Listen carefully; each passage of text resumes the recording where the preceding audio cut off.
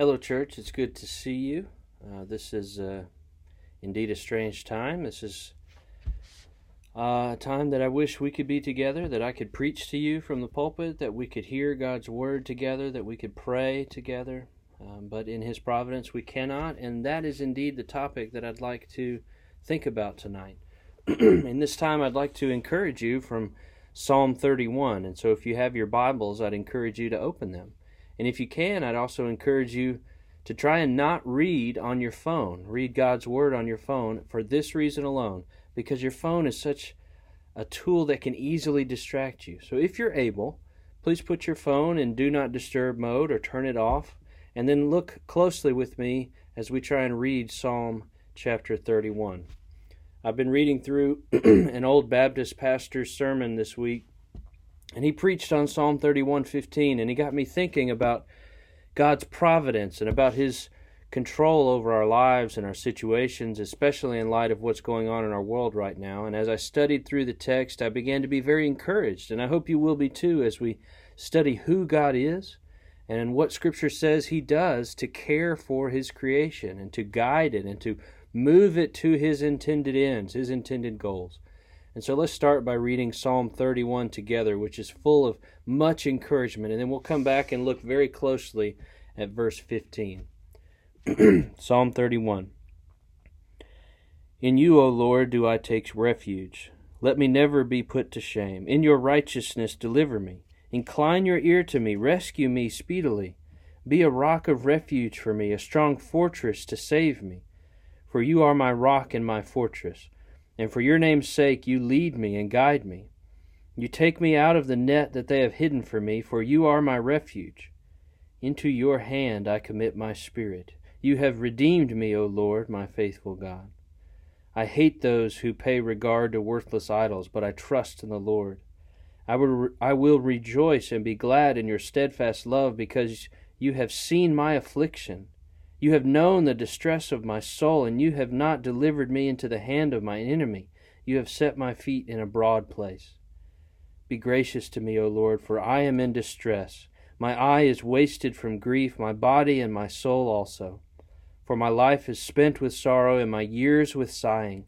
My strength fails because of my iniquity, and my bones waste away.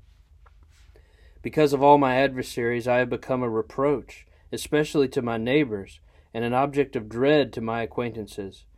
For those who see me in the street flee from me. I have been forgotten like one who is dead. I have become like a broken vessel. For I hear the whispering of many, terror on every side, as they scheme together against my life, as they plot to take my life. But I trust in you, O Lord. I say, you are my God. My times are in your hands. Rescue me from the hand of mine enemies and from my persecutors. Make your face shine on your servant. Save me in your steadfast love. O Lord, let me not be put to shame, for I call upon you. Let the wicked be put to shame. Let them silently go to Sheol. Let the lying lips be mute, which speak insolently against the righteous in pride and in contempt. Oh, how abundant is your goodness, which you have stored up for those who fear you, and worked for those who take refuge in you, in the sight of the children of mankind. In the cover of your presence you hide them from the plots of men. You store them in the shelter from strife and tongues. Blessed be the Lord, for He has wondrously shown His steadfast love to me when I was in a besieged city. I had said in my alarm, I am cut off from your sight, but you heard the voice of my pleas for mercy when I cried out to you for help. Love the Lord, all you saints. The Lord preserves the faithful, but abundantly repays the one who acts in pride. Be strong, and let your heart take courage, all you who wait for the Lord. Let's pray.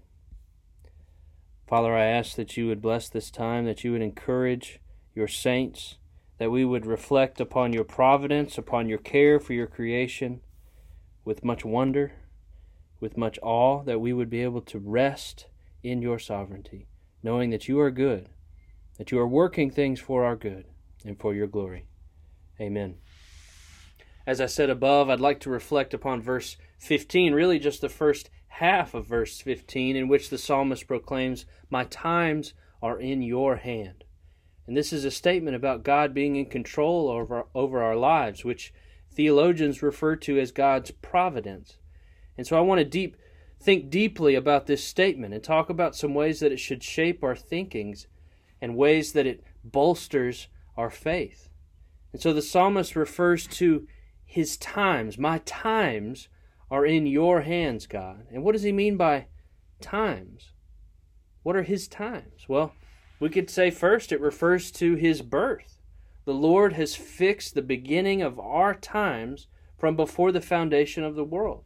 Just like God foretold of Abraham's son to come, he foretold of David's son who would reign on the throne. He foretold of Israel's king Josiah. He foretold of Jesus' birth. So too did he know and bring about your birth. Further, this doesn't merely refer to just your birthday, the day that you entered into this world, but to all of your life. Who your parents are, when you will live. You live in 2020 as opposed to 1920 or 1820 or 3220. He's determined where you would be born, where you would go to school, whom you will marry if you will marry.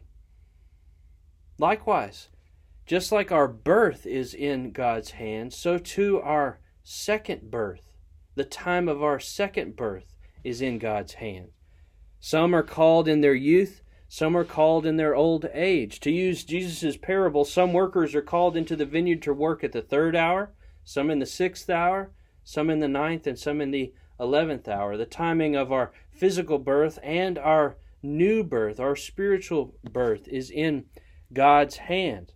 I've been teaching through the Baptist Catechism online, and question 3 speaks to this when it mentions that the Spirit is necessary to make the Word of God effectual in our salvation. Or to use the language from the Gospel of John, we must be born again. We must be regenerated. We must be converted.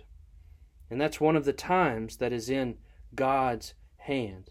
And so just like you're not the cause of your physical birth, so too are you not the cause of your spiritual birth. We are completely dependent upon the initiative of the Lord in effectually calling us and timing our union with Christ.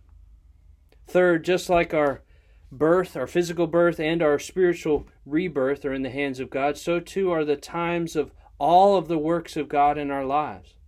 All the times when He feels very near to us, and the times where He feels distant. The times when He elevates us, and the times when we are lowered and disgraced. The times when we are praised, and the times when we are humiliated. The times when we are hurt, and the times when we are healed. The times when we're together, and the times when we are isolated. All of these times are in God's hand.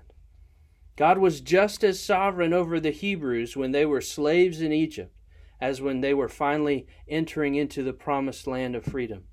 And likewise, God is sovereign in times of peace and harmony, and sovereign over times of war, and times of plague, and times of pandemics.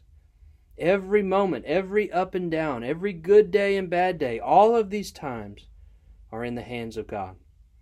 Fourth, our birth, our new birth, and every moment of our lives are in God's hands, but so too is the time of our death. All men are appointed to die once, and that appointment is set by our sovereign God. We have no ability to shorten or lengthen our days any more than we have the ability to keep the sun from setting. Some die young, and some die full of strength. Some die old and full of days. But God has set the limits of them all. Job 7 begins by speaking this way, "Is there not an appointed time to man upon the earth?" Job speaks of man being like a hired worker, whose limits are set by the master of the house. And that is us. And our limits are set by Him and Him alone. Finally, just like our birth, our new birth, our life, and our death are all in God's hands, but it doesn't stop there.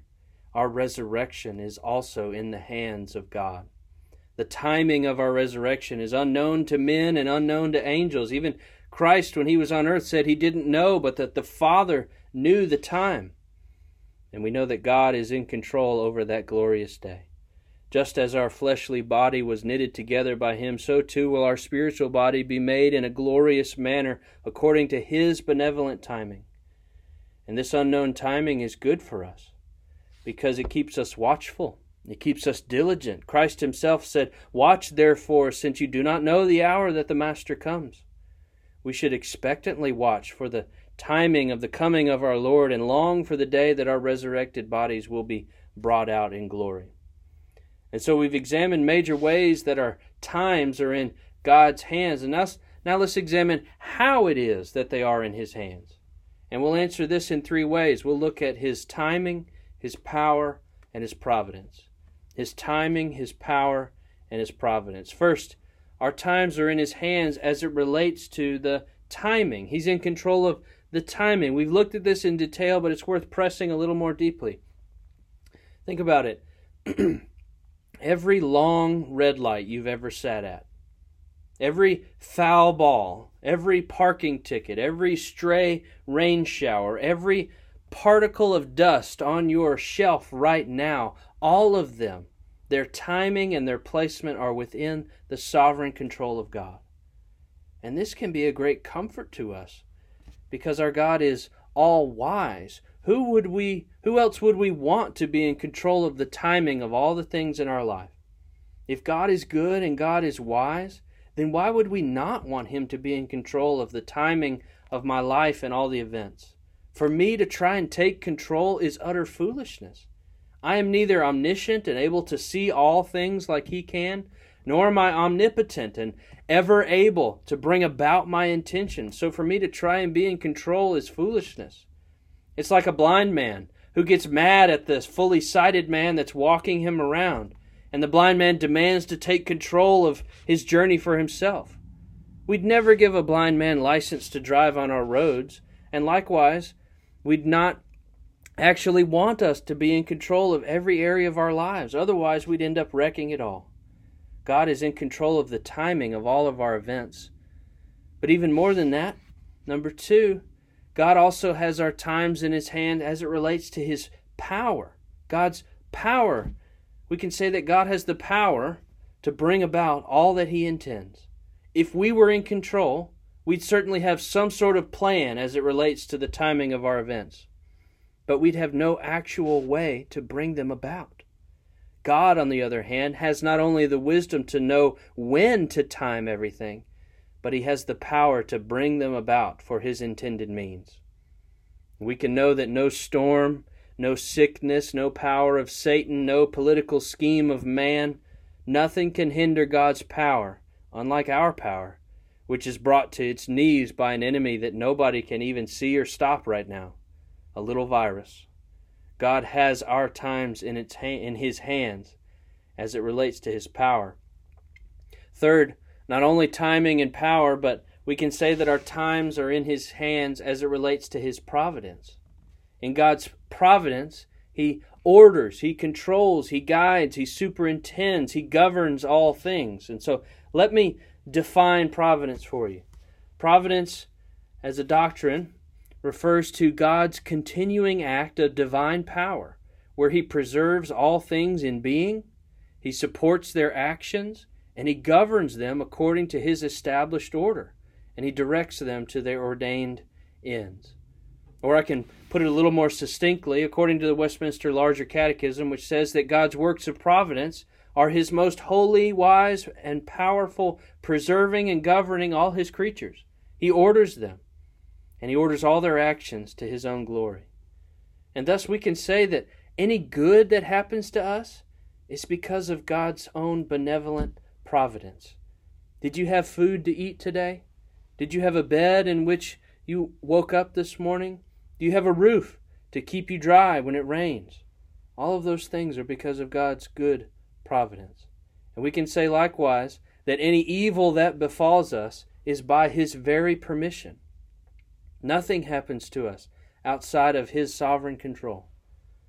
Further, the exact measure of good or evil that befalls us in any single event is according to his very will. Our times are in God's hand according to his timing, his power, and his providence. And so my final point tonight, I want to conclude by answering a single question. Why is this good news? Why is our times being in God's hands good news for us? And how can we apply this knowledge? Well, first, God's providence is good news to us because God Himself is good. If we have God as our Father, then we can trust that He is a good God that has our good at the heart of all of His plans. And this is what Paul talks about in Romans 8:28 when he says that for those who love God, all things work together for good, for their good. We may not be able to see how everything plays out in the end, but we can trust that God is good and that He is working for our good. But if we have not been reconciled to God through faith in Jesus Christ, then we must recognize that God's goodness stands against us. Because He is good, He must necessarily punish wickedness and sin. A good God could not let injustice and sin go unpunished. So if you are outside of Christ, then hear my words today and turn from your sins. Repent, turn to Christ, who is the Lamb of God who takes away the sins of the world. Read of Him in Scripture and cleave close to Him as the only one who can save your soul. And then you will have the goodness of God working for you and not against you. Likewise, this is good news for us. God's providence is good news for us because of the gospel. Now consider with me how much Jesus loves us. If God is in control over all persons and all times, then we need to remember that He was also in control over Jesus' times on earth. In the fullness of time, the Bible says, Jesus was sent to earth to be born of a woman. God was completely in control over the birth of Jesus Christ. Every aspect of Jesus' life, His sufferings, His death was in God's hands. God knew full well the terrible pain that Jesus would endure, and yet His love motivated Him to be sent to die in our place. God cares so particularly for His people that He ordered the steps of the men that would condemn and kill His own Son. God loves His bride so resolutely that He held in existence the very men that would whip Jesus. God meticulously nurtured the tree that would be cut down and would be hewn for His very own crucifixion. God sent the rains that would nourish the very thorny vines that would be pressed upon Jesus' brow. God formed the rock for the tomb in which Jesus' body would be laid.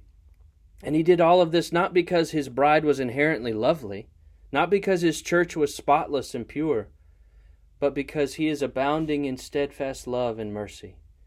And for us Christians, this is so comforting because we are all tempted in every day to doubt God's goodness and to buck against His providence. We get impatient, which shows our unbelief that His timing is really for our good. We get frustrated with the hard times. We get bitter over the difficult situations. We get jealous when we see other people's good providences, and we are envious of the other people's comforts and good gifts from God. Why can't I have that, God? Why do I keep having this problem in my life? Why can't this sin just go away? Why can't this burden go away? But Jesus died for all of that unbelief. He bore the punishment for it all on the cross so that we could be forgiven. And when we're united to Christ, we're given His very own Spirit who guides us into greater patience and trust.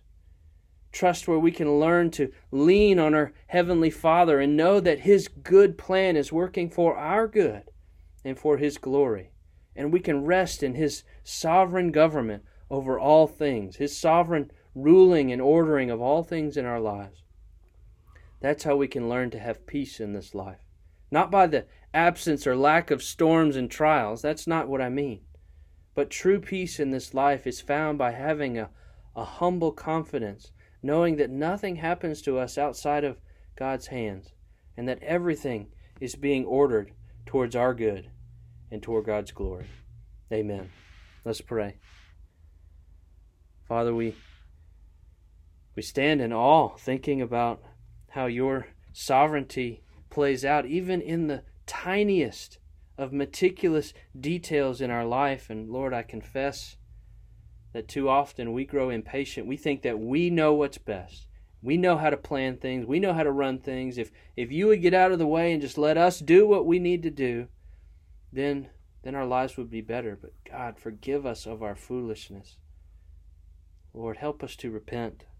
Help us to see that you are good, you are wise, you are sovereign, and you are powerful, and to trust in your sovereign hands, even in times that are difficult.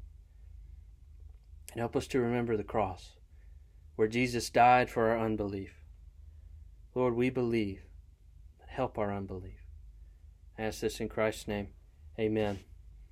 I want to close by just reading the last two verses of this psalm to encourage you. They say, "Love the Lord, all you his saints. The Lord preserves the faithful, but abundantly repays the one who acts in pride. Be strong, and let your heart take courage, all of you who wait for the Lord." Amen.